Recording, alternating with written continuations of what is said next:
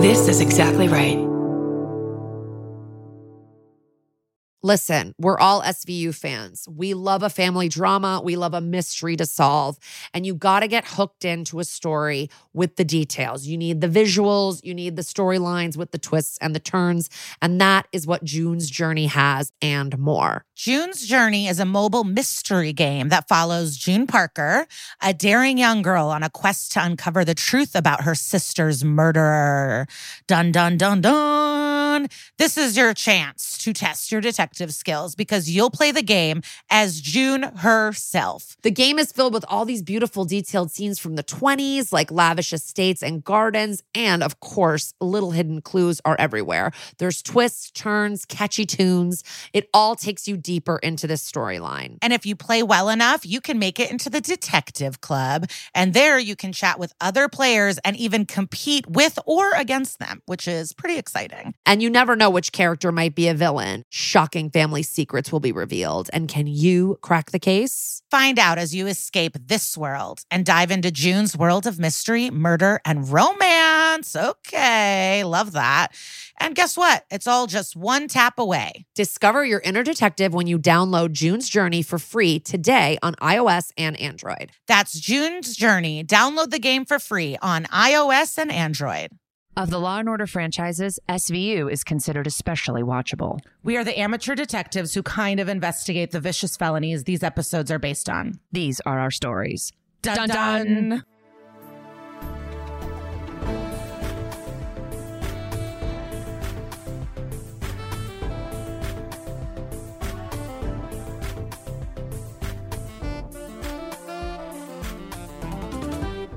Hello. Hi. Welcome to That's Messed Up, an SVU podcast. I'm Kara Clank. I'm Lisa Traeger, and every week we talk about an episode of SVU, the true crime it's based on, and then we have a guest from the episode. And as always, our guest is A-list, baby. Listen, we know that this has been an extremely tough week. There's been some, horrible events that have happened in the news, and we are going to touch on this later in the episode. So please stay tuned for our Sister Peg segment, and we're going to direct you guys towards some resources and have a little bit more of an in-depth conversation about that. But for now, we kind of, are going to keep it light. Lisa, what's going on with you? I don't know. I just feel like periods suck. I'm at my parents' house and I'm in my childhood bedroom and I revert back to my old behavior. I'm screaming at them for no reason. It's humiliating. I'm 33, but I just am I went on a walk. I told them, I'm going to go work out in my room. Each of them entered my room separately without knocking. During that 1 hour, I asked for privacy.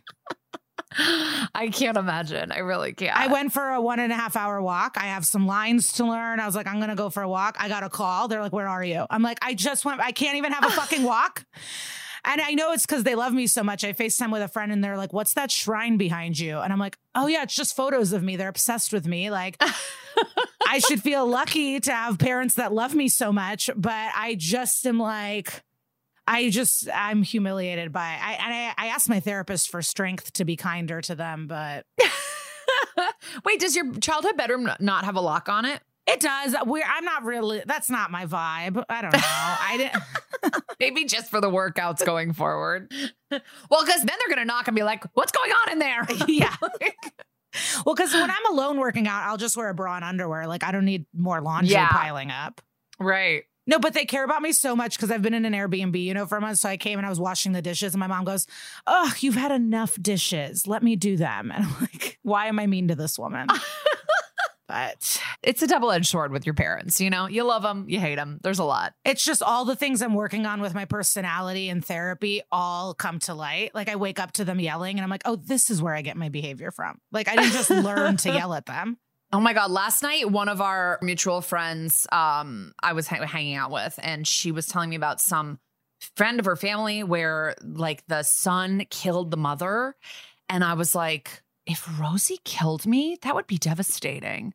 All the work I do. Murder is the most extreme, but if any of your children treated you the way I treat my parents, I would slap them in the face. Every time I scream at them, I'm like, is Rosie going to scream like this and be pissed? I hope not. Jesus, I hope. I don't know. I'm going to read some book about how to talk so kids listen and how to listen so kids talk. I don't know. We'll see. No, but murder is tough for sure. Yeah. I was just like, oh my God. I've obviously heard of children murdering parents before, but not since. I haven't thought about it since I've been a parent. And I'm like, wow, it's never occurred to me that this little devil could go from throwing my jewelry around to just stabbing me multiple times. Wow. I mean, something to think about before bed. Parenthood is not for everybody. Yeah, because like I know you're famously going to be child free, and you're like, I just can't imagine some tiny Lisa yelling at you the way you yell at your parents. It would just be at like an impasse every time. I would throw her against the wall like it was the WWE. I don't know what I would do. I would be in jail for sure. There would be an SVU episode based on me and my child for sure. It would be upsetting news. Oh, I do have a surprise to tell you. This might be weird for the podcast, but I will do it. You know, I had to move last minute. Kara packed up my apartment. I'm moving back to LA. She's very helpful to me. And so during this time, you've been babysitting my Dyson vacuum. And I want you to know that is going to be yours forever. No, Lisa, I was going to give it back. No, I'm gifting you the Dyson. I've used it 8 times in my life. You probably use it 8 times a day. And what's ironic is that I'm giving you a rug and you've never had a rug really. So now you're going to need a Dyson. But you know what? You can just borrow the Dyson. You don't have to vacuum that often. We are going to live blocks away from each other. I think I'll just buy a little handheld dustbuster. I'm not a cleaner in my spirit, but I feel like I don't know why I bought an $800 vacuum. I'll be honest. I didn't even know it was that much for fun. Jesus. I do have it mounted to the wall, though, so I am happy you're letting me keep it. Well, I was talking to one of our mutual friends yesterday, and we were talking about the vacuum, and this is what was decided. I'm also babysitting some Obama chocolates for you, a framed picture of Obama. You can't keep that. No, that stuff's all going back to you. The Obama portrait is in Rosie's closet, so she sees it every day. No, Rosie can keep the Obama portrait, but I definitely need my Obama chocolates. No, you can give it. You can have it back. I didn't help you move out so that I could like gather things from you. But yeah, I felt like you probably use it a lot. The vacuum, yeah, I mean, I do, and as does I used it when my baby decided to just freaking, what is it called when the football players spike a ball in the end zone? I don't know. Whatever. She touched down to fucking glass of wine and just shattered it into 1,000 pieces. There wasn't really any wine in it, but like the glass went everywhere. So I definitely needed the Dyson then. Jeez. She loves throwing. That's why everybody thinks she's going to be athletic. I'm like, against all odds, me and her husband and my husband as her parents, she's apparently going to be athletic. I don't know. She loves fucking throwing stuff. But just to clarify, the Obama chocolates, what are they? They're Hershey Kisses that are special edition. No, they're from the White House. Yeah. Because I don't know if anyone here watches Veep, but, you know, she gave people presidential M&Ms a lot in that show when she was mad at them. So these are presidential during the Obama years. And it was my old roommate, who I do not speak to anymore. She moved out without cleaning up any of her stuff. I had to clean up everything, like handle it all. So it's like, I'm sorry. If you leave with no notice and I have to find a roommate and clean out your room, I'm keeping your fucking Obama chocolates. I don't care. And that's that. And take me to court, bitch. I mean, yeah. I'm not giving them back to you. That would be such a good Judge Judy, though. Like yes. two comedians that hate each other going after a fucking package of Obama chocolates. I would die. That's ratings gold. The thing that was funny while we lived together, people were like, so how's it going? You fighting yet? And I was like, you're a misogynist. How dare you? 2 fun women can get along. And then a year later, it was like, okay, I guess you guys were right. We cannot get along. Lisa, how old is this chocolate? I just Googled it. Chocolate only lasts 1 year. Oh, it's not for eating. It's not to eat. Okay. Thank God. No, okay. No, it's display chocolate. Display only chocolate. No, there's no way I'm eating that. This is forever. My children will, well, not my children. I don't know. Your children, someone will get it. Your niece and nephew, you'll give it to them. No, the Obama chocolates are because we have other friends that are holding some art for me and other things, but I do not trust their stoner asses with the Obama chocolates. Like, I forgot. They can only go go to specific households that I know will not open the chocolates. Yes. Because it is tempting. Like I smoked weed for a long time, and sometimes you're like, but no, you don't open the Obama chocolate. You're like, how good of a president was Obama really? And then you just fucking eat all the chocolate. Well, I'm really glad to hear that your parents are soaking up every minute of Lisa time that they're going to get before you move. But I hope that you can work out in peace next time. Yeah. No, I'll be nicer to them. And we're a family that doesn't discuss any problems. So the next morning we pretend nothing happened. So it's kind of terrible in the long run, but in the short term, it's perfect. Yeah. All right. But speaking of presidential chocolate, let's talk about today's episode, sugar. All right, sugar, sugar. Let's get into this episode. I was going to sing the dun, dun, dun, dun, dun part. Dun, dun. Sorry, I didn't even give you a chance. Okay, so this is season 11, episode 2. I always hate it when they start an episode or we're in any episode where they go down into the subway tunnels. They just creep me out so much. Like I just think of rats and all the like horrible stuff that's in the subway tunnels. So that's where this episode starts, down in the old, like down in these subway tunnels, or maybe it's like it's tunnels off of Grand Central, I think, which I think are all connected. I didn't tell you this, but our friend Lane last week pulled someone off the subway tracks. I knew. Our other friend told me. Insane. Yeah. Shout out to our friend Lane for being a hero. He like fully pulled someone off the tracks. And then bought him pizza and then got him a lift home. So nice. Yeah. People are having a rough time right now, probably especially in New York. And that was like, damn, what a day. I would say saving a life is enough. Pizza's kind of a cherry on top. So we start down in these old tunnels that are either subway tunnels or tunnels off of Grand Central, which if you've lived in New York, you know, Grand Central is where the trains go out to the suburbs or to different to different states. Like you can take a train anywhere. And these two dorks are like treasure hunting down in the subway, and they find what they think is their treasure. And it's actually a suitcase with a naked dead woman inside. So that's how we hit the ground running on this episode, immediately with a horrific body finding. And then they basically find out that she's 20, no ID. The killer stripped her naked. And Warner, I guess, is too busy with a suicide at the Chrysler building. So they're like, have at it. I don't understand how the cops are supposed to just like do Warner's job for her. She seems pretty essential. But either way, obviously Benson is very astute, notices her neck is bruised, looks like she was strangled. And these two nerds are fighting. And Benson has a funny line where she just goes, calm down, you're both pretty. And I just like when Benson is sarcastic. So we get these two nerdy dudes to the precinct where they explain that they are geocachers. I think SVU has done more than one geocaching plotline before. I'd have to research it, but I definitely think they're into this geocaching thing, which if you don't know is like, it's basically just like a treasure hunt using coordinates and maps and all kinds of clues and stuff. And Olivia like shows them the treasure and is like, tell me again what's so exciting about pins and yo-yos. It's like a bunch of dollar store garbage in this box. And they're like, no, it's about the buzz of being FTF, first to find.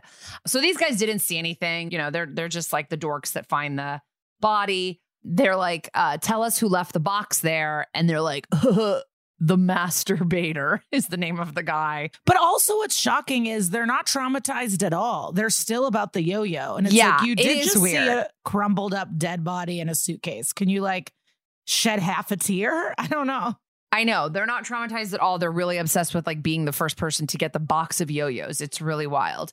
So they see this video that this quote unquote, this person whose pseudonym is Masturbator has left a clue that's like, hey, and the voice is all coded and the face is all pixelated. That's like, here's where you find your clue, blah, blah, blah. But when you know who it is, the pixelation is still so obvious.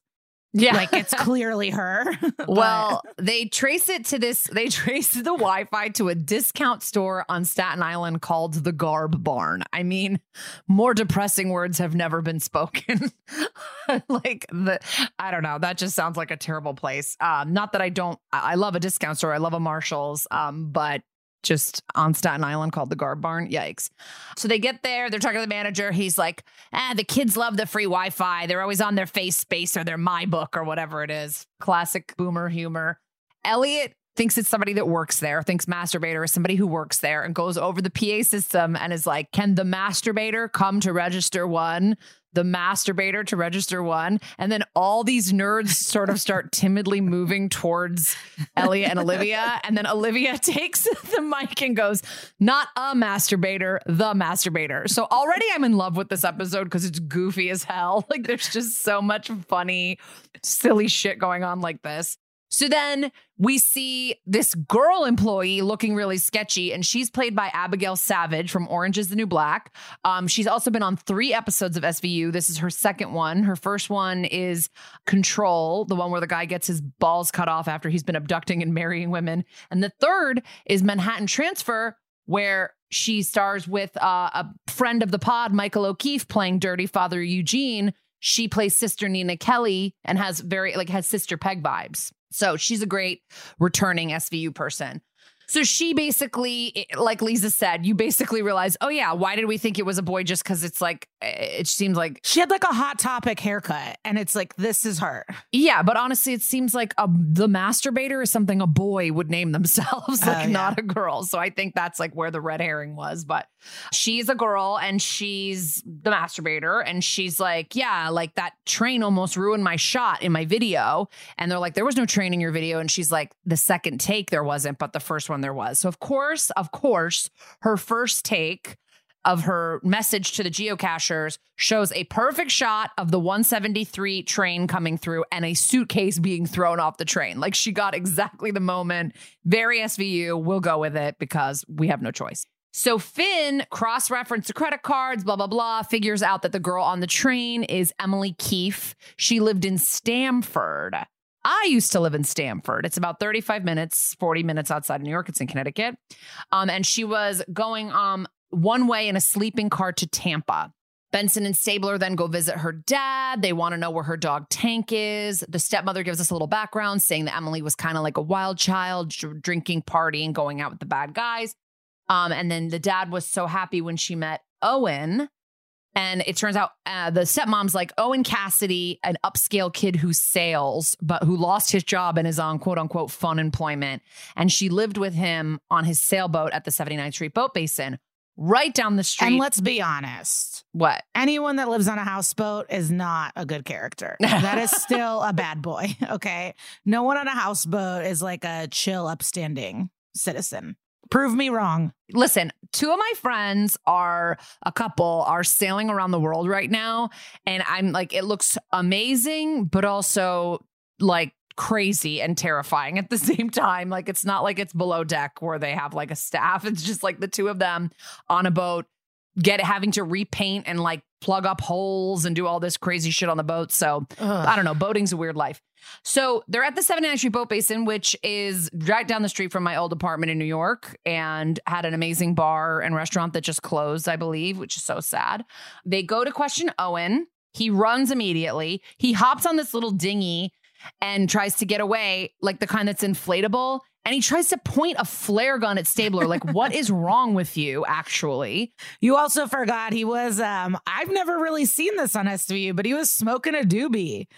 Like, you kind of saw the joint. Oh, he said that later, but I didn't see it. Yeah, he like legit was mid-puff as they walked up. It was really exciting. Well, Lisa, you have tunnel vision for people smoking weed, so you noticed it immediately. I didn't notice that. I saw him kind of coming out of his boat, and then he's like, you got to ask permission to come on someone's boat. And then they were like, showed their badges. He books it.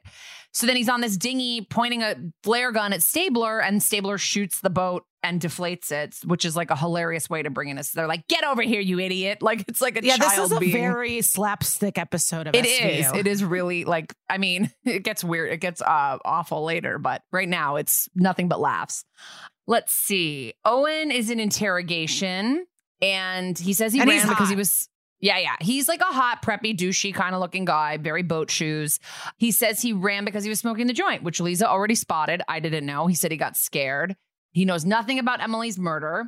And then Benson shows up and is like, you don't know anything about her trip to Florida either? Well, why don't you explain how you have a slip down there and you make cell phone calls from there every other week? So clearly this guy is like not being truthful. Then we get a call from Finn that telling Benson and Stabler that they just found 12 kilos of uncut cocaine on Owen's boat. So he is fucked. But nothing of Emily's was on board. No dog, no clothes. And then Finn goes, just a tube of lipstick, but looks like more of his shade. I don't get this joke. I think it's like he's gay. You know, I think it's one of those. I think it's like really weird. He wears joke. lipstick. LOL. I don't know. Yeah. One of those jokes that doesn't hold up.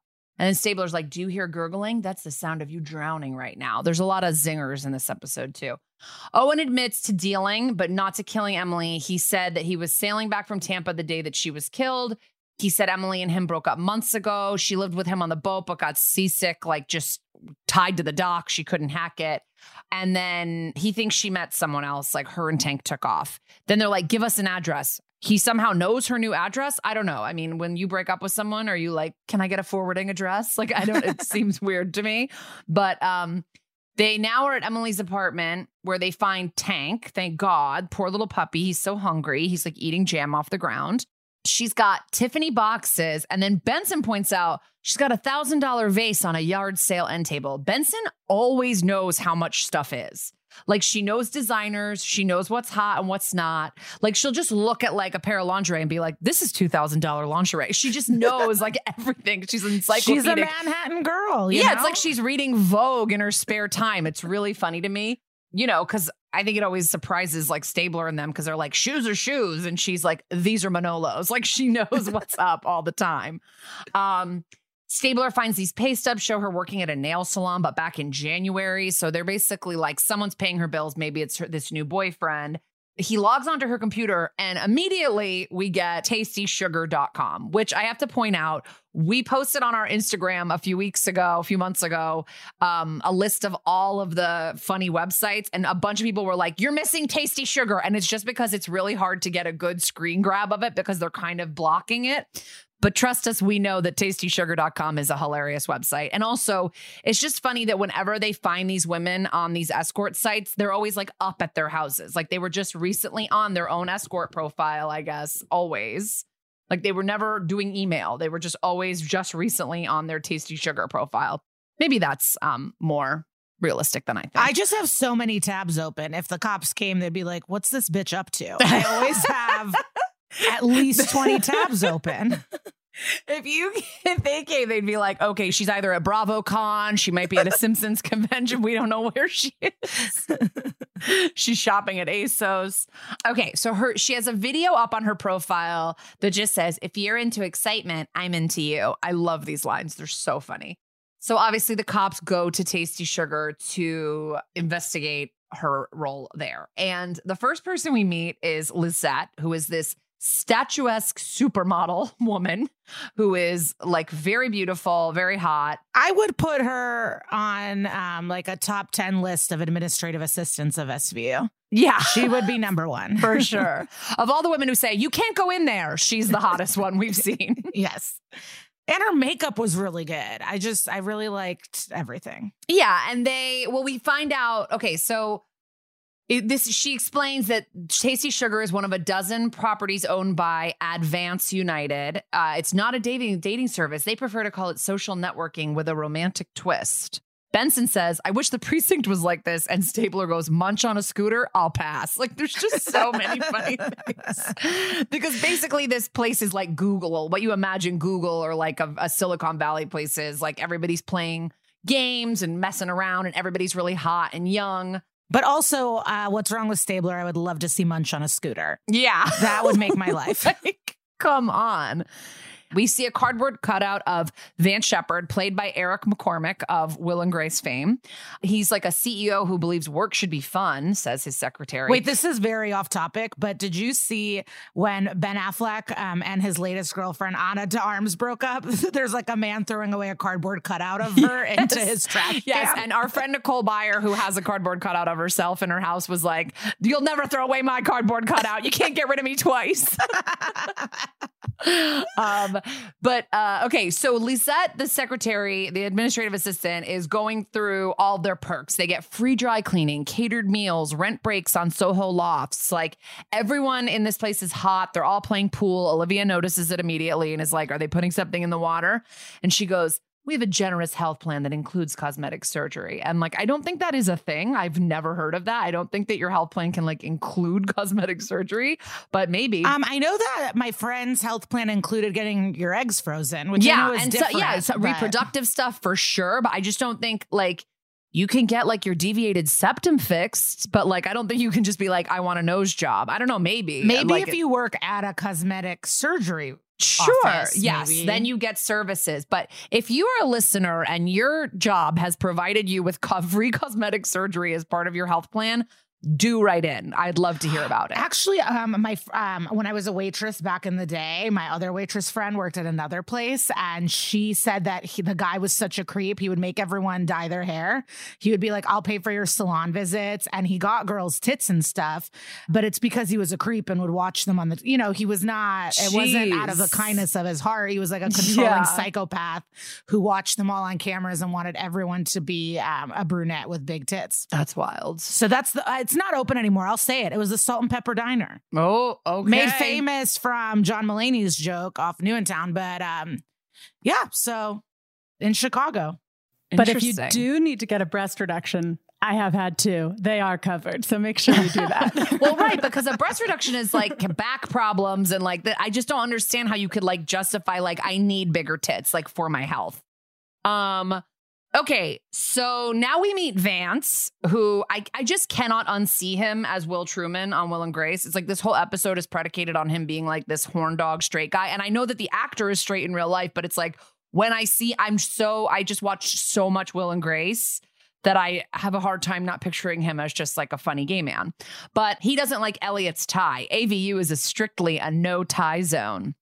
And then he says, what can I do you for? So like this guy is basically just like the biggest tool ever. They're like, we're here to talk to you about Tasty Sugar. And he's like, do I own that? Like such a tool, like forgets what he owns.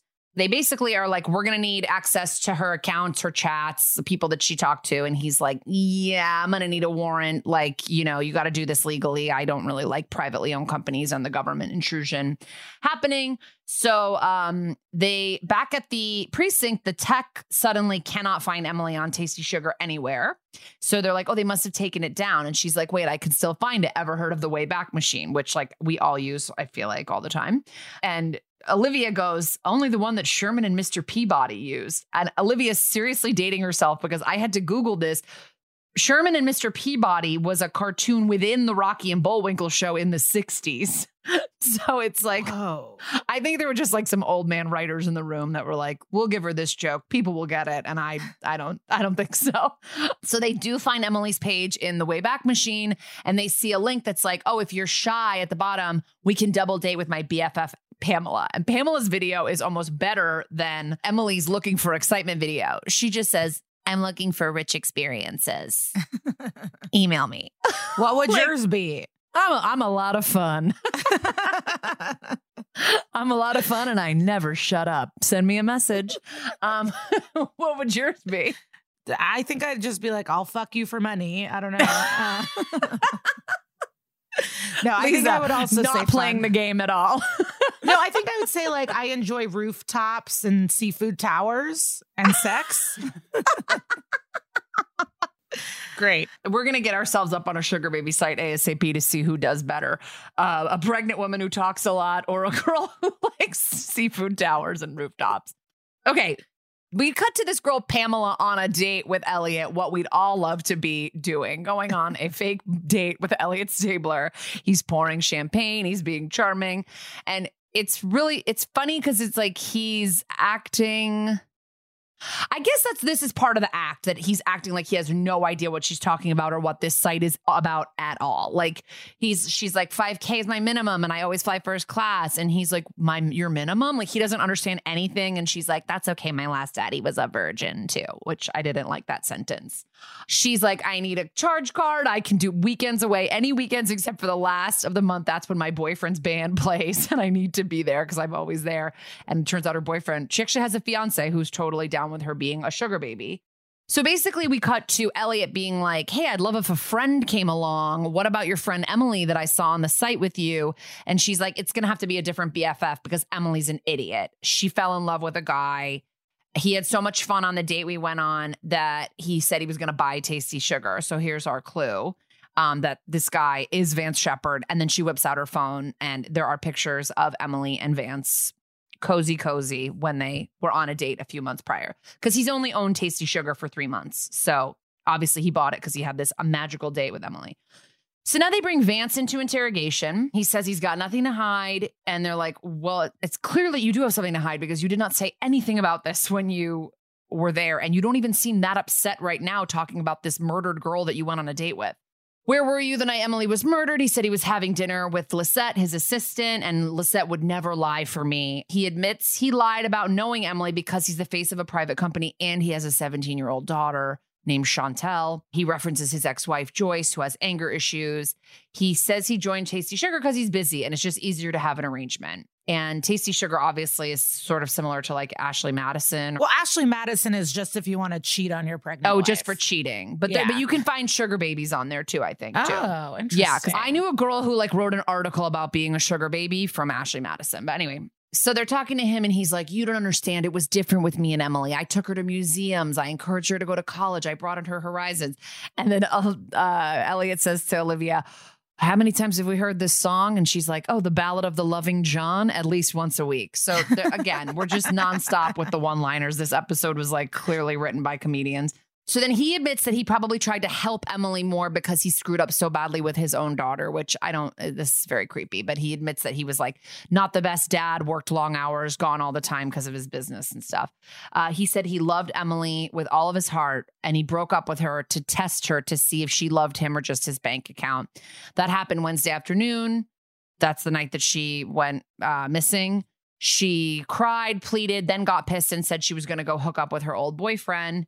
He says she came to his place at 3 and was gone by 3:45. So they're really like, well, what was the rest of your day like? And he doesn't really like how pushy they're being, so he calls his lawyer.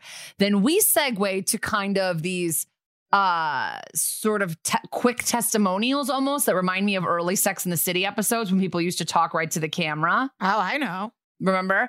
And so like people are like, oh yeah, I trained him at 5 a.m. Oh yeah, we had a business meeting at 9. Like everyone's just talking. And then like the waitress that sat him for lunch knows exactly what time he left and when his crowd came in, blah, blah, blah.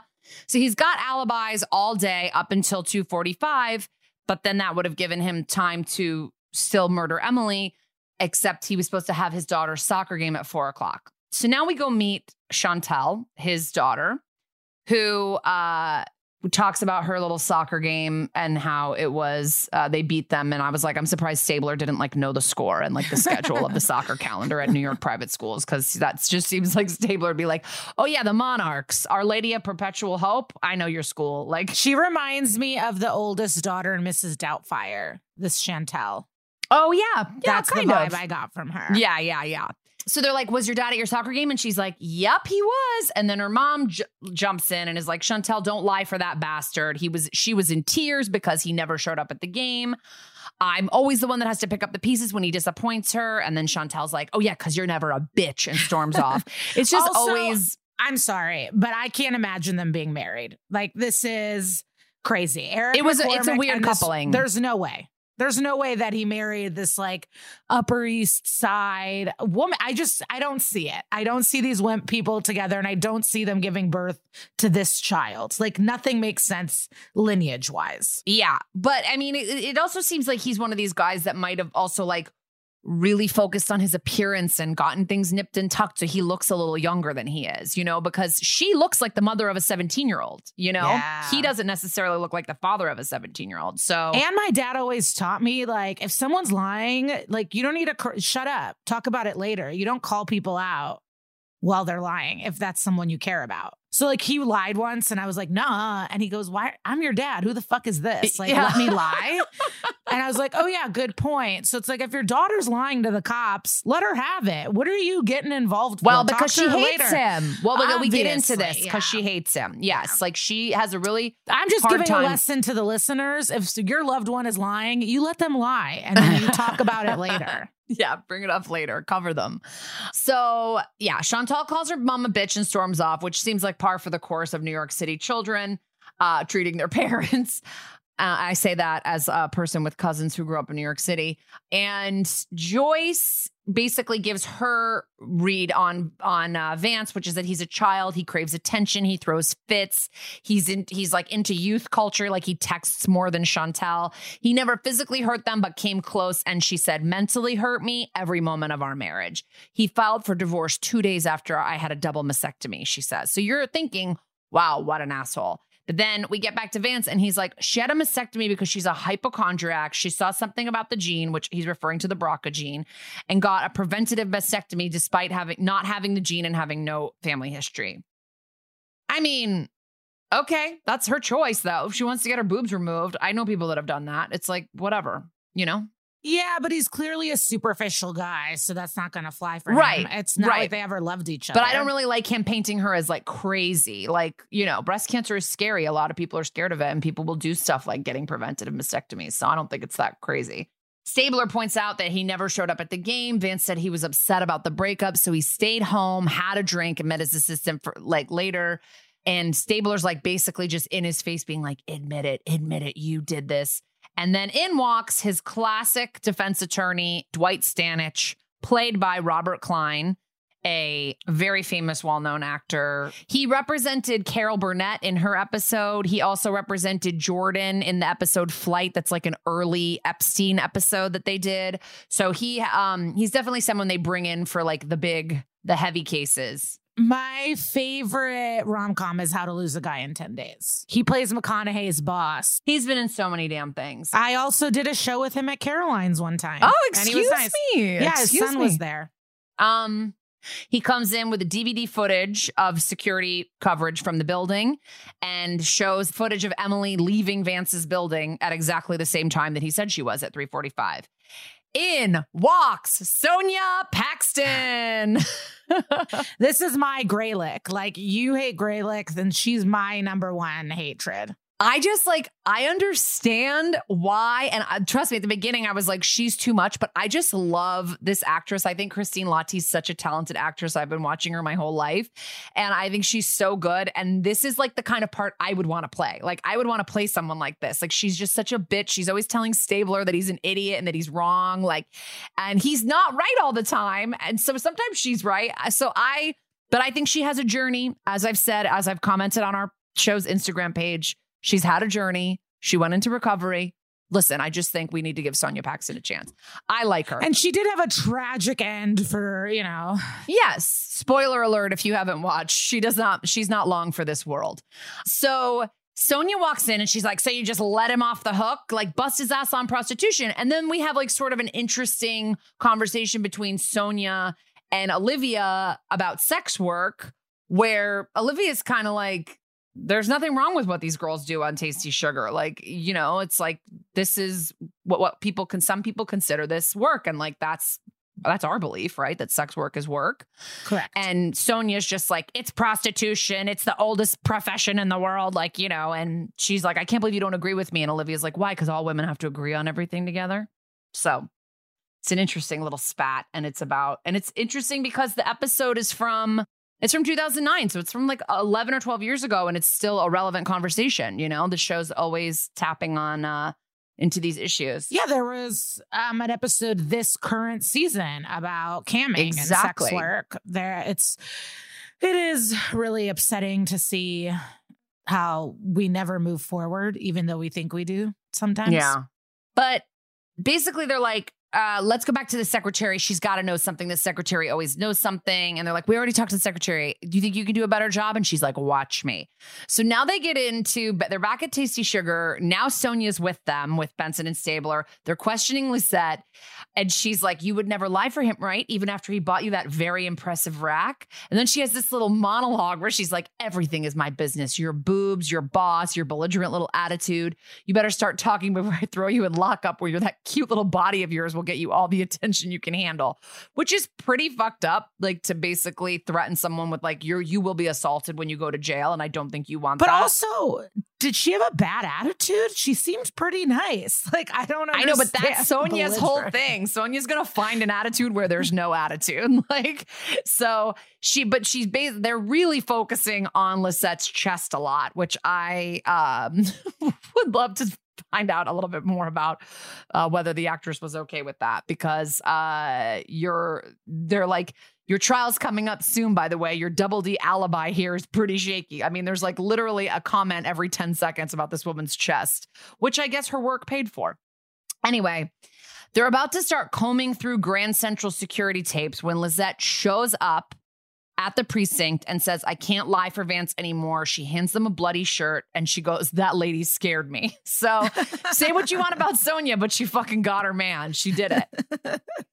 Vance got to her place, but later than he said he did. He was disheveled, freaked out. They barely made their reservation. He had told her he got bumped by a cab and knocked down in the crosswalk, and then gave her this shirt with blood on it to get dry cleaned and told her not to tell anyone. And then she says, I think my boss killed that girl. So now we've got, they arrest him back at Google Tasty Sugar, where he's like about to make a basket to determine who gets to go home for the day. He's like such a tool, and they show up mid-shot and they arrest him. So Vance is in interrogation and he admits that Emily broke up with him and that turns out he was too old for her. And he's kind of like lamenting and he's confessing to everything. And Sonya busts in, is like, shut your mouth, Vance. Do not say another word. And they're like, he will not speak until counsel is here. And Olivia's like, he already waived his right to counsel twice. And Sonya's like, do not say another word. He is clearly distraught. And that's exactly what his defense attorney, Dwight Stanich, will argue. And the confession will be completely thrown out. So she knows her shit because she's probably not wrong here. No, I'm always on the side of the cops. I would hate if someone interrupted my interrogation. Of course, but wouldn't you? What if your interrogation was at risk of being completely thrown into the garbage? Oh, so Sonya can break the rules and run and harass this woman at her job, but here we have to follow the rules? Yeah.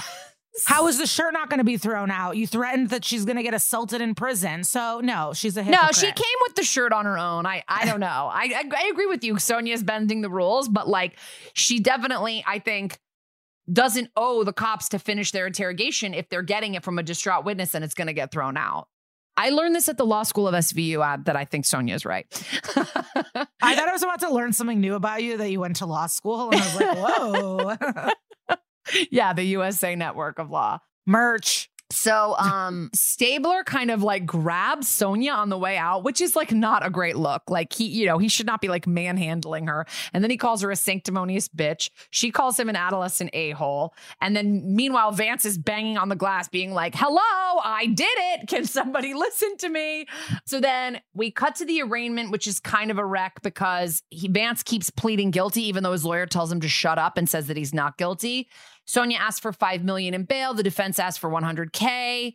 The bail is set at $1 million, but the lawyer reveals that basically his strategy is extreme emotional distress, that his company had recently lost a lot of money, plus the breakup. All of this just kind of caused him to snap, and that's the argument that they're going to use. So now Sonya's like, we have to find footage from him at Grand Central getting on that train to kill Emily because we need proof that his extreme emotional disturbance defense is bullshit. So they're looking at all of this footage. They are striking out. They're not finding Vance anywhere. Sonya lights up a cigarette and then goes, what are you going to do? Bust me? Like, it's so true. It's what you say. That's what's annoying about her. She thinks she can break the rules when she wants, but no one else can break the rules or no one else can fuck up. But what's interesting is the moment she lit the cigarette, I was like, I like you now. Like, I liked it. It was the opposite. I was like, yeah, try to smoke inside. It actually, it made me want a cigarette. They need to put her in some commercials. I mean, it's illegal to have cigarette commercials. Cigarette commercials are not a thing anymore. No, they haven't been for so. Can they even advertise in magazines anymore? That's been illegal too, right? I don't think so. Yeah, damn. Poor cigarette companies. They can't advertise anywhere. Okay. So finally, in the midst of the arguing over the cigarette, Olivia spots a full frontal shot of Emily getting onto the train, and they realize that Emily isn't Emily. Okay. So now Stabler goes to see Vance in lockup. And he's like, you didn't kill Emily. And we're basically getting these two cross-cut scenes, okay, of Benson talking to Chantel, the daughter, and Stabler talking to Vance. And they're going back and forth, kind of explaining what happened and making excuses. And Chantel's like, you think I killed that girl? And then Olivia's like, hell yes, I do. You killed her and you wheeled her into Grand Central masquerading as her. And then they show her the photo. So she has no choice kind of but to confess. She starts confessing that she was at her dad's place. Emily came in. Chantel didn't even know that her dad was dating anyone. She just knew that he was blowing her off for some reason. And she couldn't believe that he was dating someone so young, like basically just a little bit older than her. And she said when Emily smiled at her like they were going to be best friends, she just kind of snapped and it went blur. She grabbed her by her neck and she said it felt so good.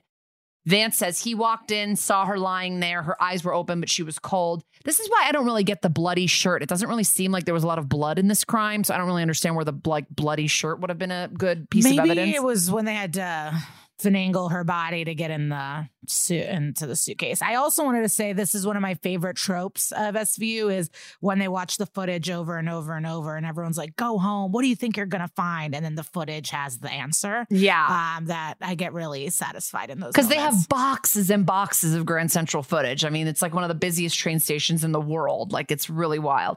So Vance finds Emily and then Chantel says, Daddy, I did something real bad. And she said, he spun around for a second and he looked so scared, like Chantel was going to kill him too, as she had like a dead look in her eyes. And he says, I made her that way by being a bad dad or never being around. So he admits to taking off Emily's clothes, putting her in the suitcase. He said he was crying while he did it. And then Chantel's like, he never cries over me. It's like, okay, well, I would say putting your ex-girlfriend in a suitcase dead is sort of cry-worthy, but Chantel likes to make it all about her. He told Chantel to put on Emily's clothes and bring the suitcase down to Florida so that the old boyfriend would take the blame. Then the train is delayed. So she just pushed that whore out the window. And Chantel looks like a total lunatic when she's recounting her side of the story. But it's also like, what an idiot. Stick to the plan. So what if it's a delayed train? You just murdered someone. Right? Because I bet you if she just rode the train to Florida, they wouldn't have gotten caught.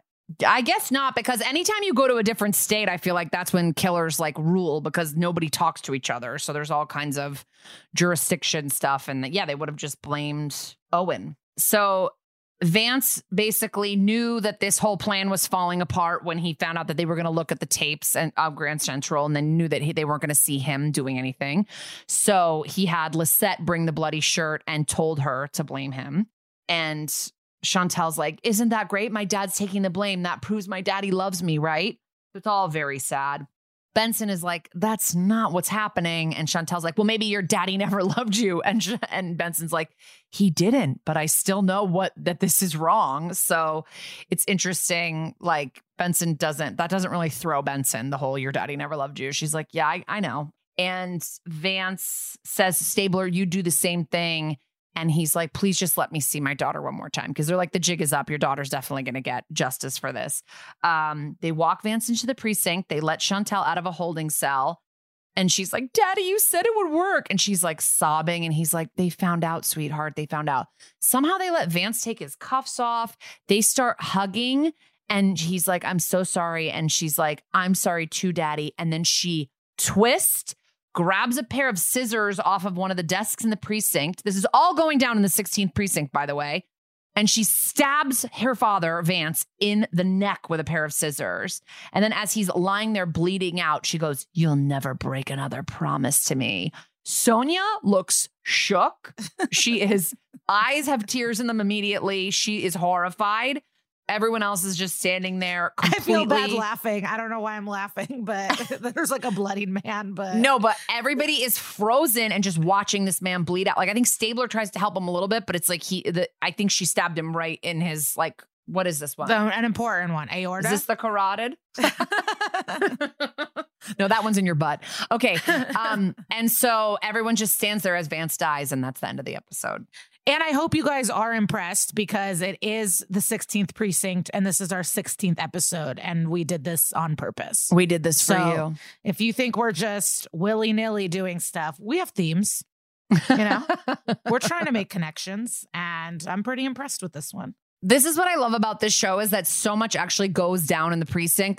Like people attack each other, people spot their rapists. Like, I just don't think this much goes down in an actual precinct, but at this precinct, it's where the action is. And I don't know where I read this or I saw it, or maybe I did make this up, but I felt like professionals talked about this and said that a moment like this would never happen. Like, they would never uncuff a guy. Right. And let him see his daughter. Right. No, like that would never be allowed. Like, a meet and greet doesn't happen when you've committed murder. A meet and greet. Doesn't happen.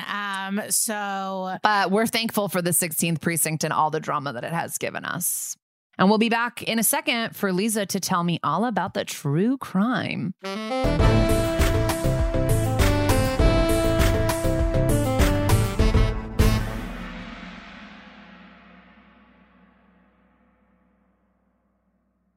Listen, we're all SVU fans. We love a family drama. We love a mystery to solve. And you got to get hooked into a story with the details. You need the visuals. You need the storylines with the twists and the turns.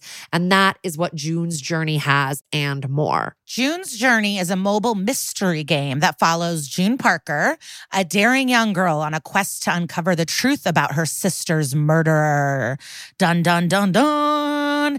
This is your chance to test your detective skills because you'll play the game as June herself. The game is filled with all these beautiful detailed scenes from the 20s, like lavish estates and gardens. And of course, little hidden clues are everywhere. There's twists, turns, catchy tunes. It all takes you deeper into this storyline. And if you play well enough, you can make it into the detective club. And there you can chat with other players and even compete with or against them, which is pretty exciting. And you never know which character might be a villain. Shocking family secrets will be revealed. And can you crack the case? Find out as you escape this world and dive into June's world of mystery, murder, and romance. Okay, love that. And guess what? It's all just one tap away. Discover your inner detective when you download June's Journey for free today on iOS and Android. That's June's Journey. Download the game for free on iOS and Android.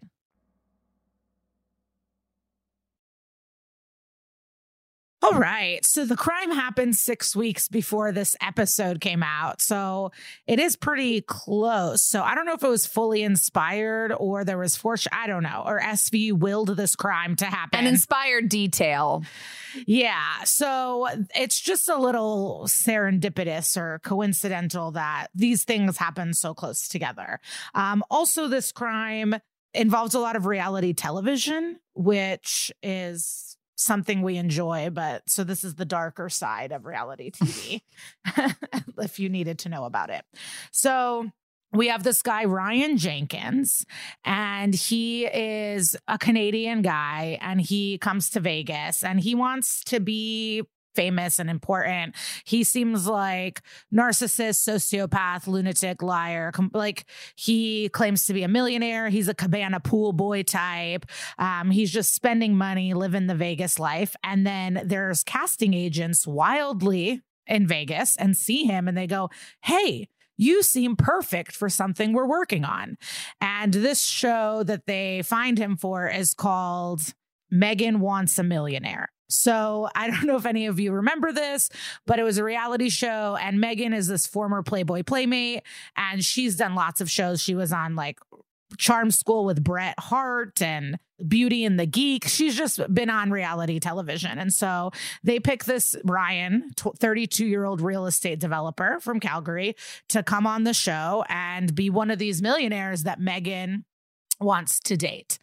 Now, they end up having a side relationship within the show. Like, they click really well. And so they were texting and IMing and communicating outside of filming, which is usually not allowed. IMing.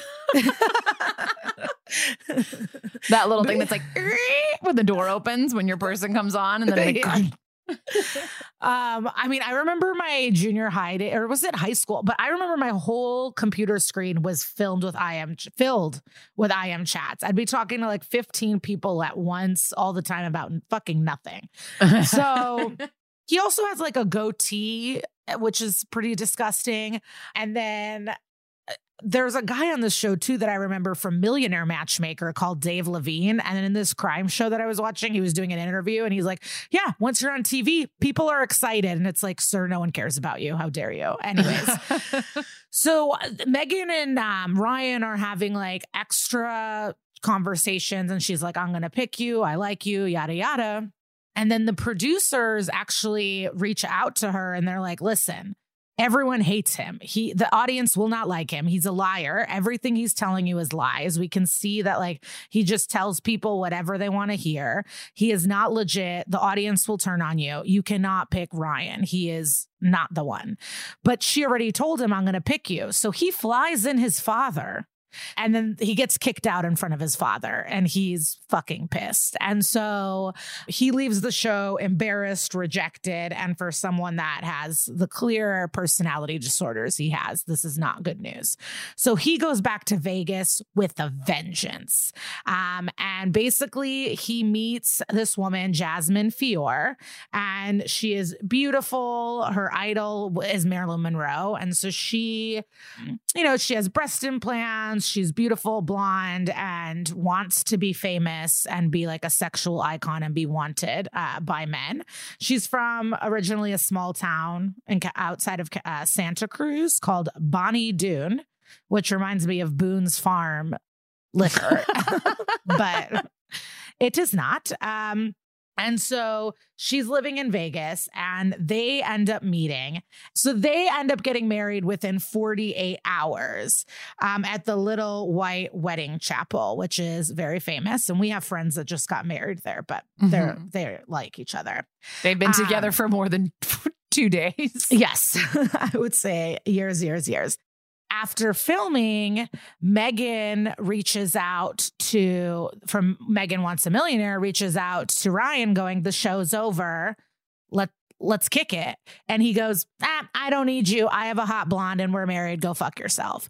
So the producers and everyone is like, yeah, this was like a revenge thing where he just needed, he couldn't handle. Interesting. I read about this case, but you did a much more in-depth. Like I didn't hear any of this stuff about Megan and like how he married. Because I was like, it's a red flag when someone gets married after 2 days. I didn't realize it was just like a full revenge wedding. Yeah. Like this was his way of quote unquote winning the show because he got rejected. And it's this way of being like, fuck you, Megan. I have like a hotter, blonder woman.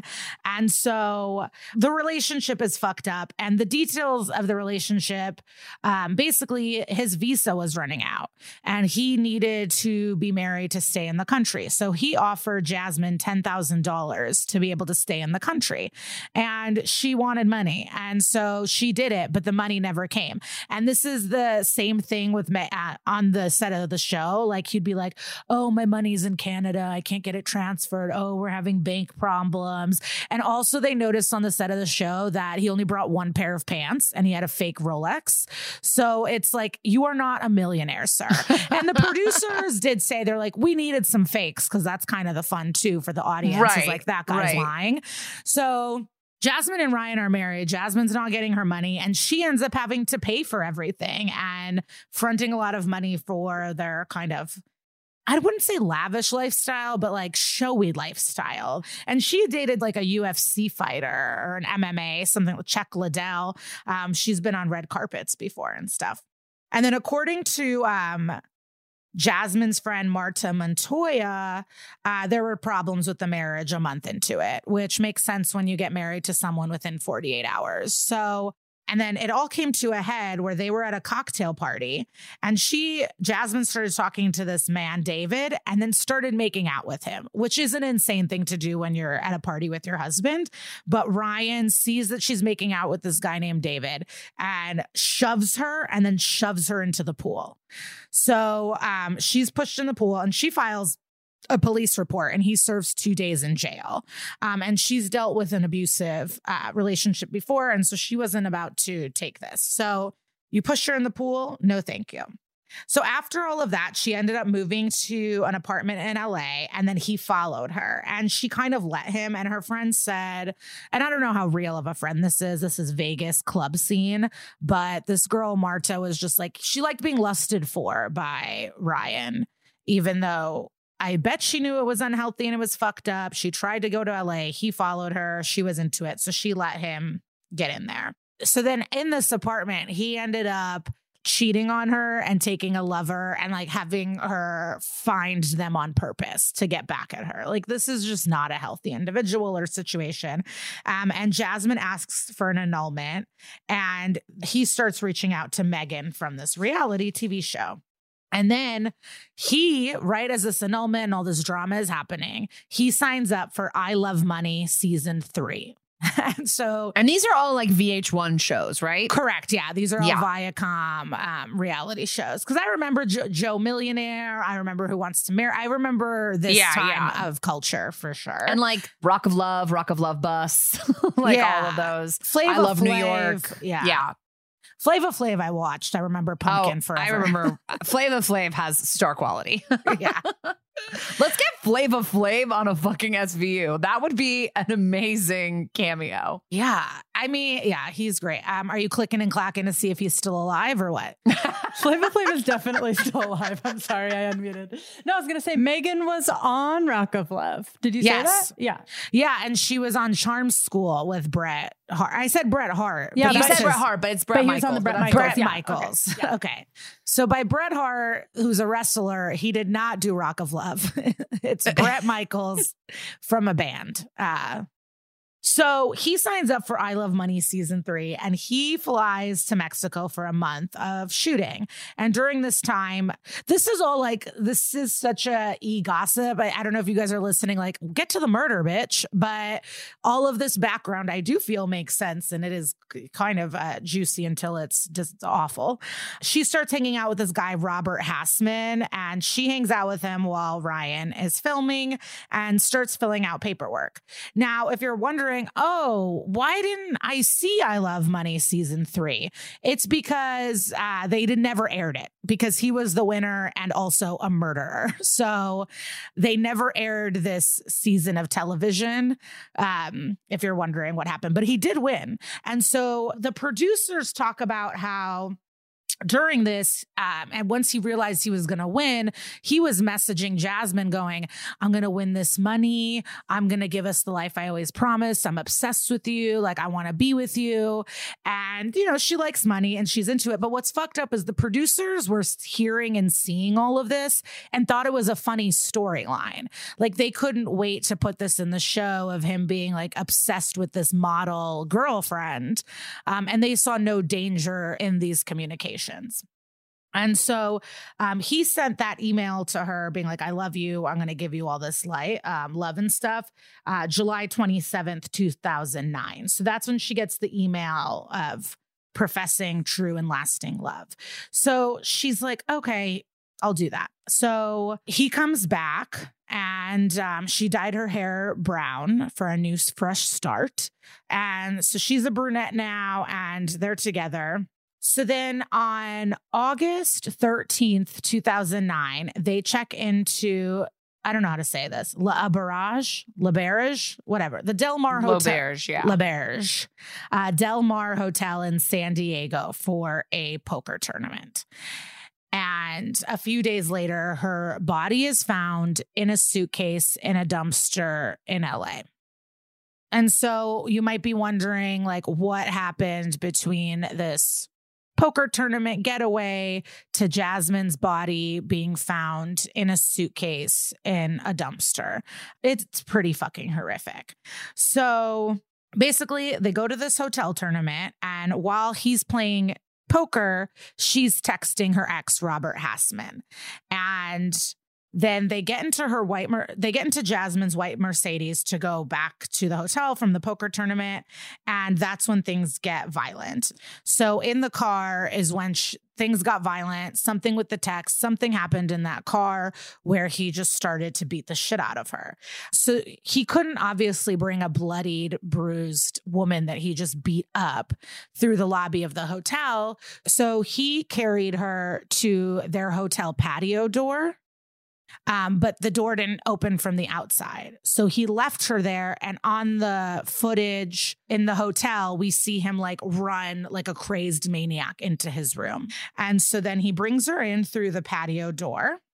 And at 5:03 a.m. this night, they see him on the footage of the hotel, leave the hotel room and take the phone, take the landline and put it on for some reason, this hotel had a dresser in the middle of the hallway. I've never seen this in my life. I've stayed at so many hotels, but it's like a giant wooden dresser is just in the hotel hallway. So he takes the phone out and puts it on top of this dresser, which alludes to the fact that someone is in that room that he doesn't want calling 911. Why else would you take a landline in? So the fact that they saw him go into the room alone and yet then take the phone out and hide it in the hallway is pretty telling that someone's in there. So he grabbed some ice and he went back into the hotel room. And at 5:06 a.m., he goes back into the room with the bucket of ice and he's in there for an hour. It's just really bad. He strangled her, and that's a connection to the SVU as well. So she was strangled. And then I don't understand how he had all of these tools with him, but he ripped out all of her teeth and cut off all of her fingers. And so that's what made it really hard to identify Jasmine when her body was found. But yeah, he took all her teeth and fingers off, which is vile and fucked up. Like, how do you do this to quote unquote someone you love or loved or claim to love? Like, even to a stranger, this is hard to imagine, but someone that you've spent all this time with to then rip out their teeth and it's just pretty, like, this guy is disgusting. Should I say rip out fingers one more time? Okay. No more times. So when he comes out of the room, he's holding all the contents that would have been in the suitcase. So they have him on camera, like holding all of these things that didn't fit into the suitcase. And then he rolled the suitcase out the back patio to the car around 9:30 a.m. And he leaves the hotel with no luggage and no Jasmine. And this is all on camera. And I didn't mention, but in the beginning, there is footage of them checking into the hotel and it's the same luggage that was found. So then there's the security cameras are really amazing tools in this case. So then they have camera footage of him arriving back at his apartment in LA on foot. So he got rid of her white Mercedes somewhere and then came back to his apartment on foot. Now, this is where he thinks he's really smart. He starts texting all of her friends going, hey, I haven't seen Jasmine. Have you seen her? She stopped talking to me. I think she left me again. I'm so sad. Have you guys heard from her? So he starts texting all of his friends for some alibi stuff to find her. And then he also then that morning calls and files a missing persons report for Jasmine. So this is what's wild. So the detectives find the suitcase, and because of no teeth, no fingerprints, they don't know how to ID her. But she has breast implants. And this is from a different episode of SVU. I wish they put it in this one, but how could they have known that we needed it? But they identify her through the serial number of breast implants. They are unique and everyone has their own. So they are able to identify her. And they contact the LA police department. You know, there's tons of police departments to try to find Ryan. And they're like, actually, because what the detective said is when a woman gets murdered, you look to who's closest to her immediately. You look to boyfriend, husband, right away. And so they're looking for Ryan, and the police in LA is like, funny you should say that, because he filed a missing persons report and we needed more information from him. And we've been trying to contact him all day and he won't return our calls. So a manhunt ensues. And basically 1 week later, he is found in British Columbia, dead in a motel room by suicide. He hung himself. Someone that works at the motel found him hanging, and he did kill himself. And then a few days after the discovery of Jasmine's body, her white Mercedes was found in a parking lot a mile away from Ryan's home. And there was so much evidence in the vehicle, lots of blood. Yeah, like great hiding job. Like you have to bring it to a field and set it on fire or something. Like if it's going to have all that evidence in it, why would you just leave it filled with evidence a mile from where you live? I'm not a psychologist, clearly, and I'm diagnosing him with all these things, but he's a fucking narcissist. And when he probably, with the texts and everything, thought he was going to get away with it all. And he was trying to get into Canada, and his family is actually rich and they have private jets and they have like a home in Honduras and stuff. And so they needed to find him because he could have definitely gotten away. But I think the manhunt got so intense that he got scared. He knew there was no way out and he killed himself. I read something where the father was like, she was his only friend in LA and she would withhold. She would sometimes disappear and hang out with other people. And it's like, oh, okay. So he was totally right to murder her. Great. Yeah. He was like, I told him to dump Jasmine.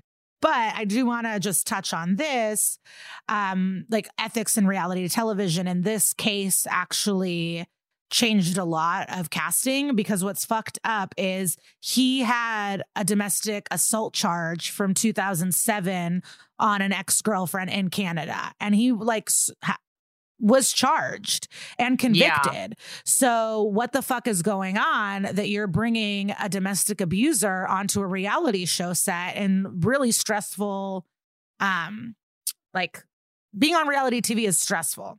Yeah. So with all of this, everyone got in trouble. So when the case broke, the Collective Intelligence Agency was the agency that was in charge of doing all the background checks. And so Viacom was like, it's not us, it's the production company. And the production company is like, it's not us, it's this intelligence place.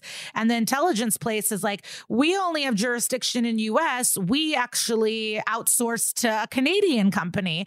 And the Canadian people refused to answer any phone calls at all or emails. And then they found out that it was an error from a Canadian court clerk and it was all their fault. But the Canada agency ended up having to pay like $810,000 to the US agency. But Mark Cronin, who created the I Love Money and all these shows, actually created Below Deck. Oh boy. A show that we do love. But he says, yeah. But he says this case changed the way they do everything, and not just beforehand, but after the show, they now keep tabs on all contestants. And he said there was a person on Below Deck who seemed to have some problems, and they keep in touch with her and make sure that she's getting psychiatric help because of this case. Wow. To make sure this doesn't happen again, because this could have been avoided if, all these people did their jobs and he was never on television and he was never kicked off, this volatile person, and married Jasmine. And it really, really sucks. And it's really sad. And she just seemed like a really sweet, fun person. This seems like it could have been like its own SVU. I mean, I think that like this is listed on a bunch of our resources, like as what is like the inspiration of Sugar, even though really it's kind of just like a few details here and there are borrowed from it. And the proximity in time is obviously so close, I think, with the suitcase. But this could have been like its own full thing. Yeah, it's really sad. And I think this just teaches us that no one should live in Las Vegas. If I'm being honest. Do not find love in Vegas, everybody. And what is so crazy about this, Kara, is, and Hannah, you know this better than anyone, the Just for Laughs Festival in Montreal is this big comedy festival. And there were people that had DUIs that weren't able to go into Canada to perform. There was someone with like an old weed charge, and so he couldn't fly and had to drive. And it was like, it's so intense that you can't even perform in a comedy festival in Canada if you have any sort of crimes in the US, and it like fucked up people's chances of performing there. And yet this guy who beat the shit out of his girlfriend was able to just come into the States and get on television. It's pretty insane. I don't understand how that happens even. Yeah, I mean, there's always like the first case that causes them to tighten everything up and figure it out. And this sounds like it was probably it. I mean, not that reality TV started in 2006 when this was all going down, but it was still early-ish days of reality TV. Whew, what a story. Okay, guys, we will be right back with our very special guest.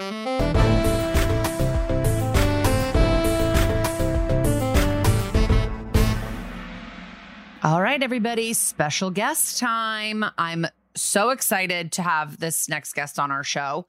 If we are still counting how our show is going to EGOT, this is one of our Emmy winners.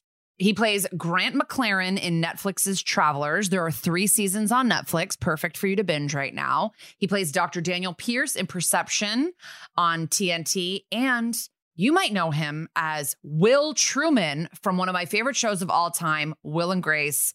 Guys, please join us on our chat with Vance Shepherd himself, Eric McCormack. We can't believe that you agreed to do this. This is amazing. We're so happy. I'm delighted. I think it's a really funny idea. And plus, I'm free. Yeah.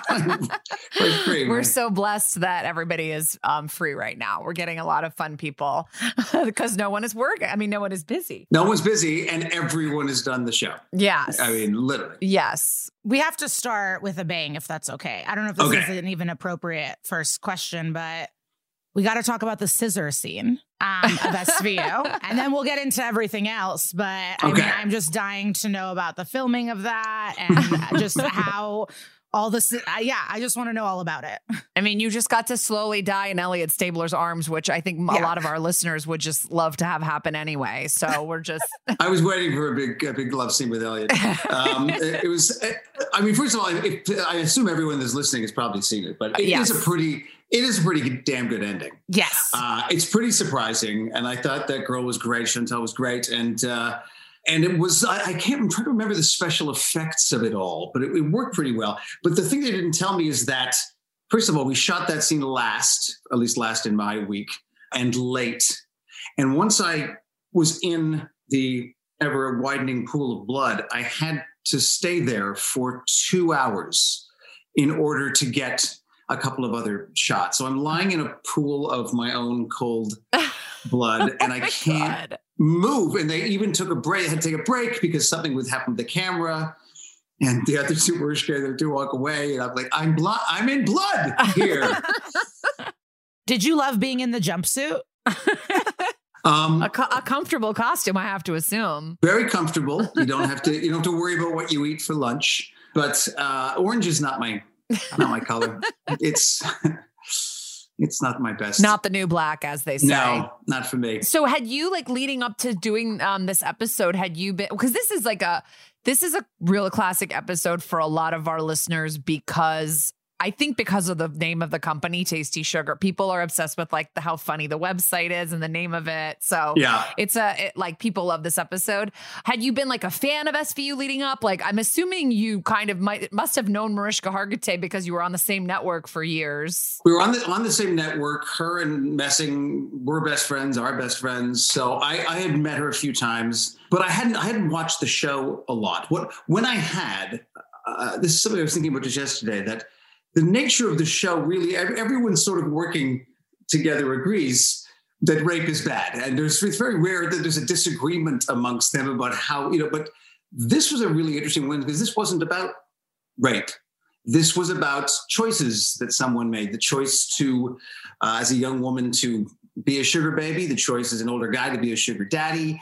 And I think the argument that the cops and Christine Lottie have in the cop station is really interesting because it's, for them, they're completely separated on an issue that in a lot of episodes they'd all be on the same page on. No, that's so true. And we talked about that when we sort of recapped the episode, that Christine Lottie has sort of like maybe a more old-fashioned opinion about sex work. Right. Well, also, this episode is kind of a party episode for SVU because there isn't like child abuse or rape. It is kind of one, even though there is a gruesome murder, it is like a fun episode for SVU. It's like a silly one. So. And the whole thing of the two guys at the beginning doing the what's it called when they're hunting for the geocaching. Geocaching, was fun because of course. You guys must talk about it all the time, that whatever the opening scene is and how it has nothing to do with anything. But they kept that one going deep into that interrogation scene with those two guys. Yes. Yeah. And then they find a full other suspect who has a perfect video of the crime being committed. It's a great show.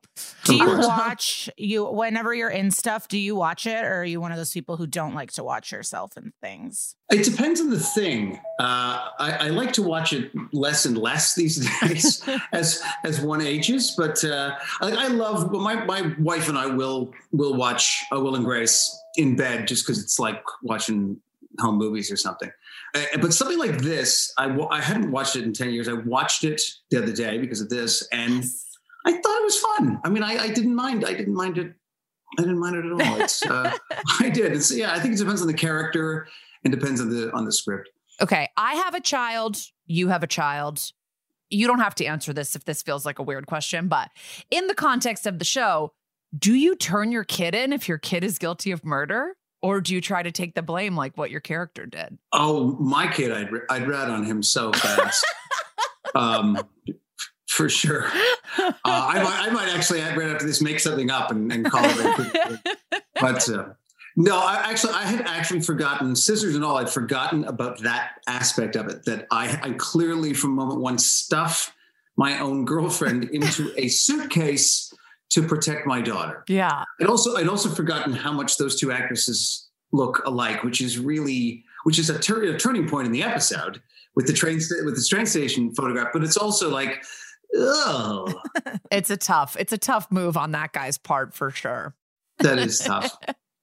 The one story I also wanted to tell, because I'm sure you've heard versions of this, but the thing about a show like that is, unlike say Will and Grace, where it doesn't matter what guest stars we have, they're always going to write some pretty good stuff for Will and Grace and Jack and Karen. But a cop show for 10, 20 years, sometimes it's the guest stars that have the best stuff, and they just have to solve the crimes. And I'm sure it was frustrating.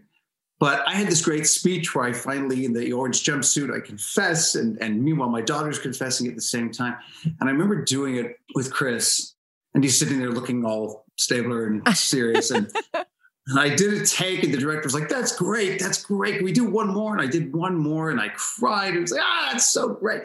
And, Chris hasn't moved at all. And I just looked at him, I said, you've heard a lot of these, haven't you? And he said, 285.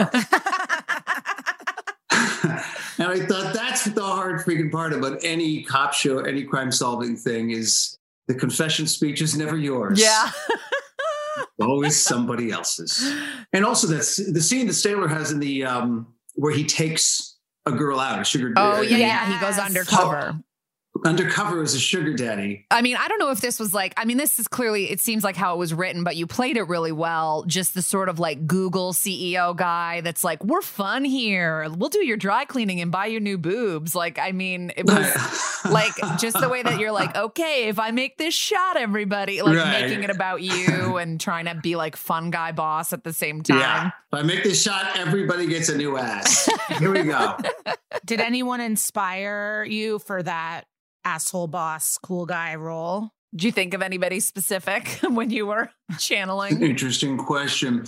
I didn't have anybody. I think really though, was that 2009? Yeah. I think we shot it. So Will and Grace was like 3 years previous to that. I think at that point I was looking for anything that would be very different than Will. And so that was just an opportunity to make him as slick and assholey. And yeah. We were talking about that because we were saying, like, even in this part, you kind of can't help but be a little bit funny. Like, even though you are doing something very different from Will, like, you are funny in it. Like, you have funny parts. And the wardrobe helped with that a lot, I think, with those low Vs. The low Vs. And I, the one thing in my life I would never do was wear a necklace. But I said, this guy's got to have a necklace of some kind, maybe like a shark's tooth on it or something. Was the necklace your idea? Yeah. Wow. Yeah, so good info. Good info. Gotta go necklace. Another fun thing we should mention from this episode, yes, please, is my lawyer. Yes. Oh, yes.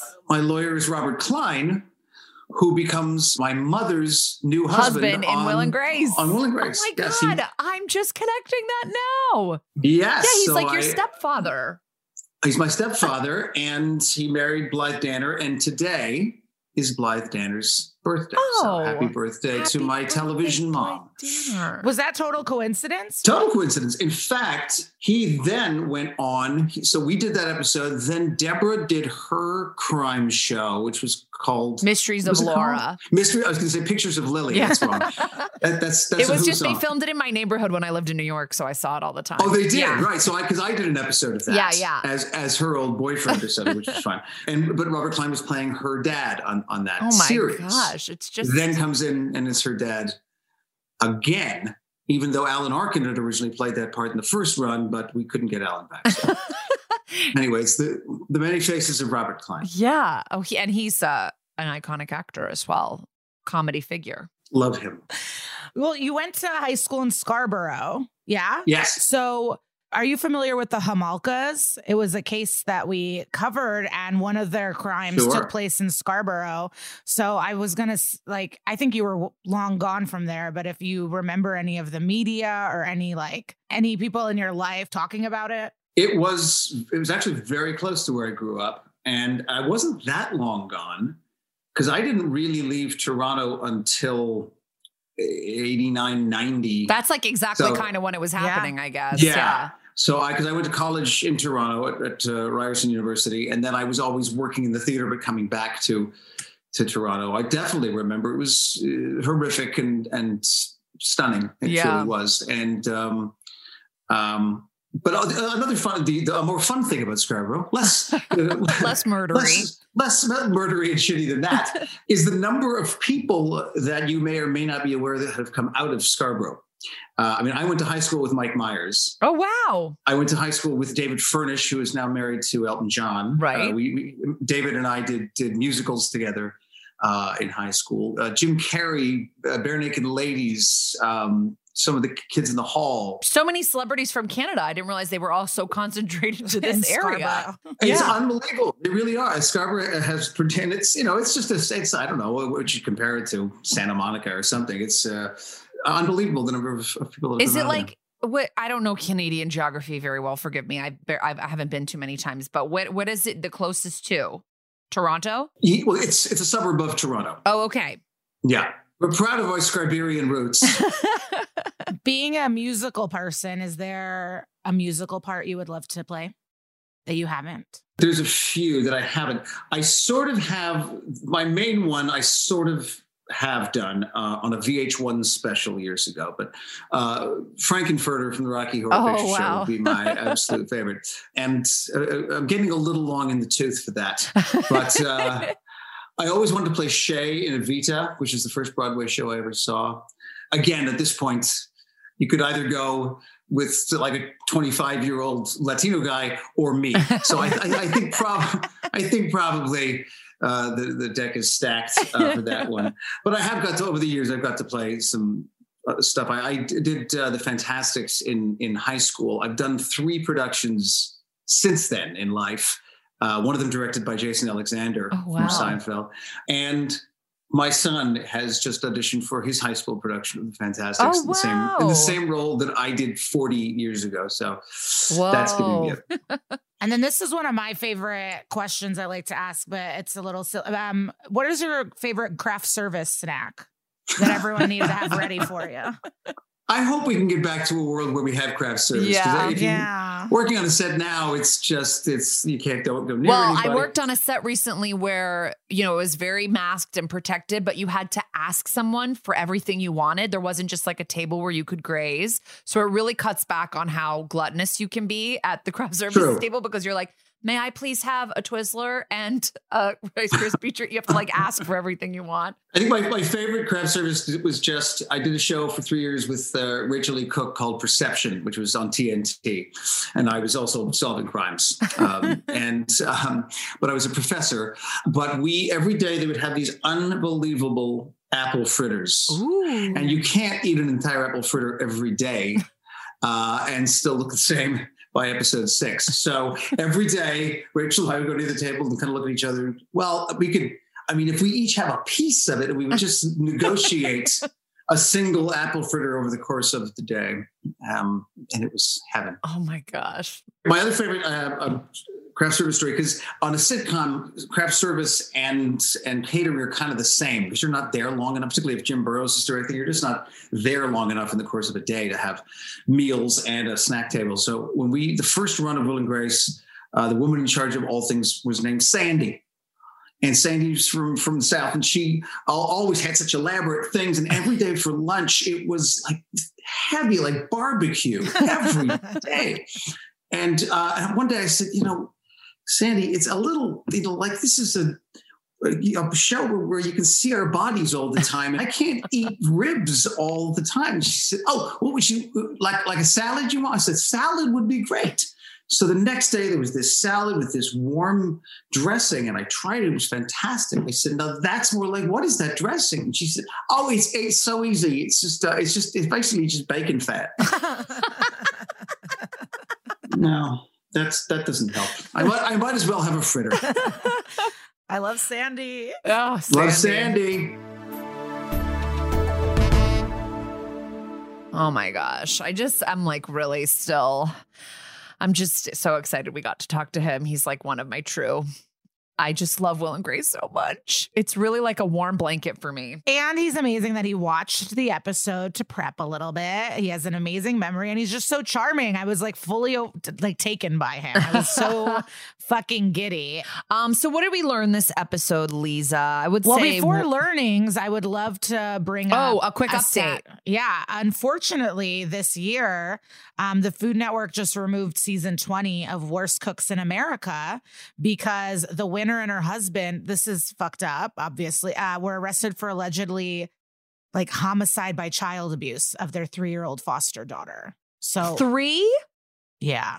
Oh God, I thought the age was older. That's really terrible. They killed their child, and it's the winner of the show. So yeah, it's like it was just a connection to that case where reality TV is fucked up. Well, everyone is. I don't know what the lesson is here, but that it still happens, and bad people are on television. If you didn't know, I don't know. Yeah, so go ahead and take Worst Cooks in America off your DVR because I don't think we're not watching that anymore. And then someone was like, well, that sucks for the people that were like, I'm going to be on TV. And then it's like, oh, no, you're not. Yeah. We thought we were taking you guys through one episode that didn't have anything to do with child death or rape. Yeah. And just so you know, we squeezed it in at the end. So, but what we learned from this episode is youth is overrated. You don't need to act like a young dude. You don't need to like leave your wife and start dating someone your daughter's age to feel youthful. I think there's a lot of other things you can do. Get Botox, pick up kite surfing. I don't know what to tell you, but like, you don't have to.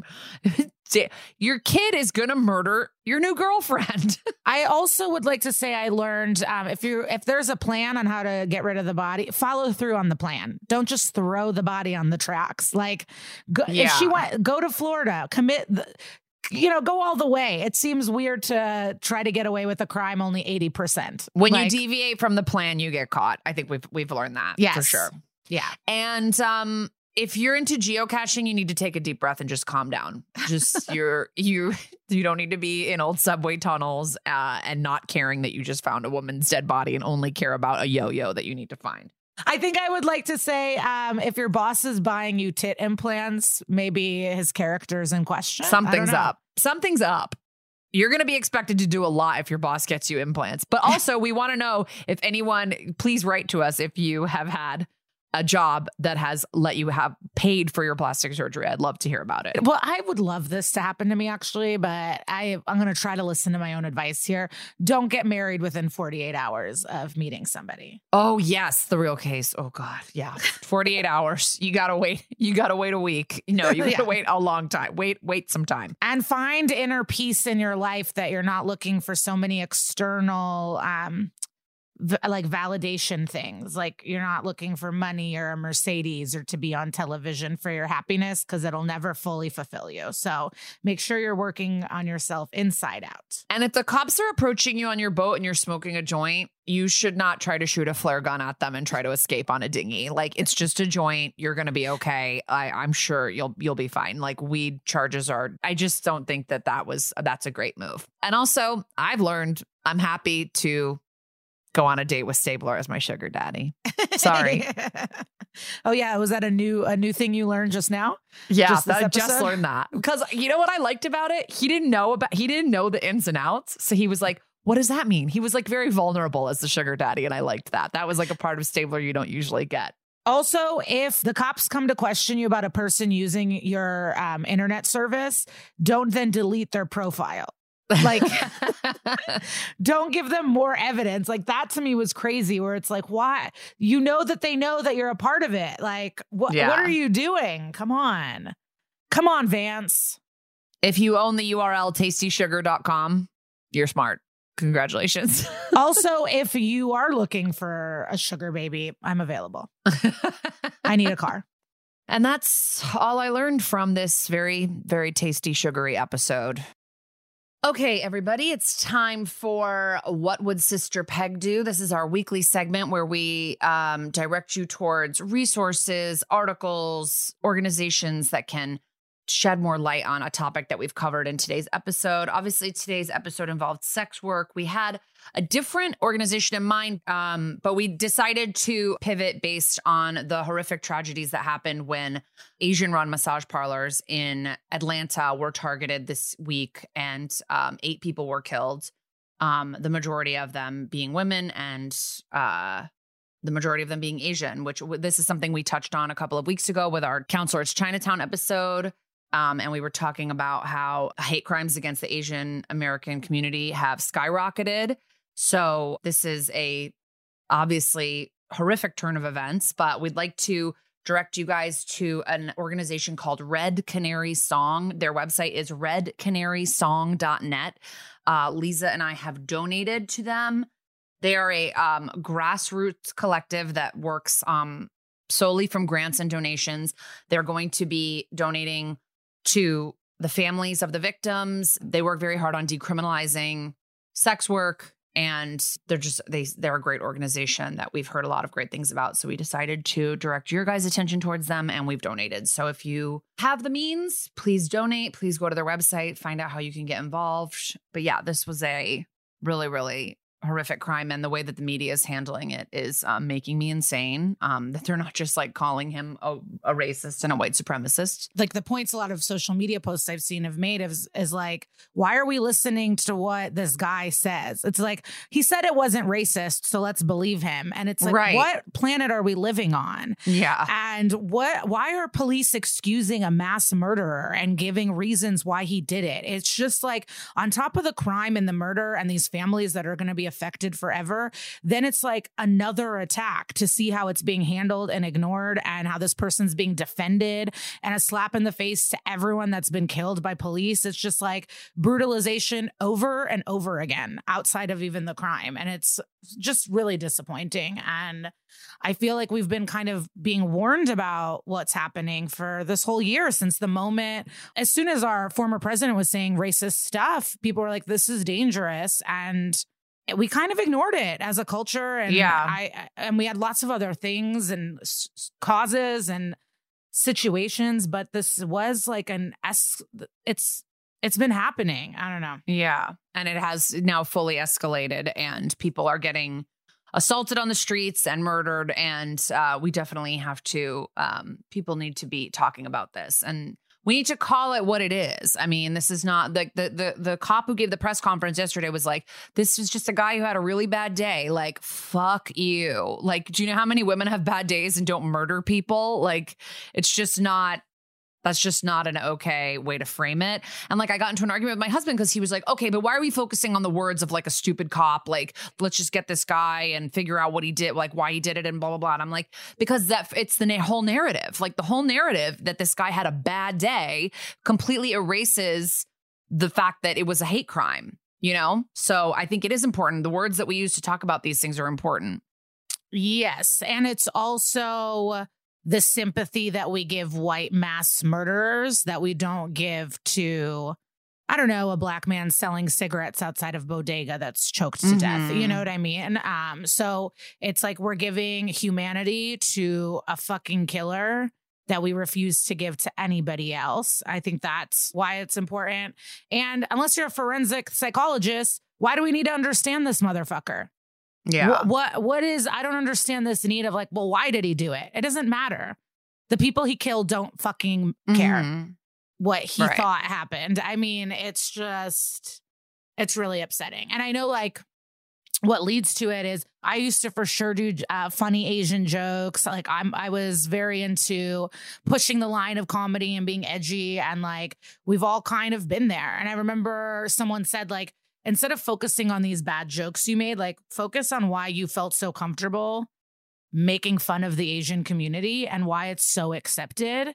And that really changed everything for me. And it's like, we all have to realize that the words we use and what we laugh at and what we take seriously or not, like truly affects people's lives and adds to the vibe that excuses this. I don't even know. I shouldn't use the word vibe when we're talking about something so serious, but like saying Kung Flu matters. Like those things add, and like fucking idiots hear that and then go hit people in the streets. It's like what we say and what we think is not important enough that we could just make fun of. Like we just have to kind of think about all of that, especially as comics who want to be funny and laugh at all these things. It's like, well, where do these jokes come from? Right. Why would you feel comfortable making that joke about this community, but not that community? Like, what does that say about? Yeah, totally. It's definitely something good to examine. And on Twitter, Robin Tran posted one of her old jokes. And it's like the movies about the Vietnam War are so fucked up, where it'll be like a shot of all these dead Vietnamese people and then a close up of a white soldier being like, oh no. And it's like, what? Like, do we have to feel sorry for Tom Cruise now? And then she's like, can you imagine if that was reversed and it was like a bunch of dead white kids and then they turned to an Asian dude going, whoops, I guess we made a mistake. Like, and it was just like a very funny joke. I thought that, Robin Tran on Twitter, if you want to check her out. And then this is a little bit of a pivot, but I know in the past we've asked you guys to write letters to the parole board for Cameron Hooker and Craig Pyre. And I checked in since March was when the parole hearings were happening. And I just want to say I found no information on Craig's, but Cameron Hooker's hearing is March 30th. And so you still have time after hearing this, if you can, write a letter to the parole board and the governor to make sure that he is not released. Do it for Colleen Stan, because the month is not over yet. Yeah. And if you can, just everybody try to do your best to look up some articles, figure out, talk to people, tweet, donate, whatever you can do to just get the message out there that the Asian American and Pacific Islander communities have been greatly affected in this past year and probably for years previous. But, you know, it is an escalating trend right now that is upsetting and terrible. All right, guys. Thanks for listening today. Our episode next week is going to be Conscience, which is season 6, episode 6. You can obviously, as usual, get those episodes on Peacock, on Hulu, or on a good old-fashioned USA spree, babies. We'll see you guys next week.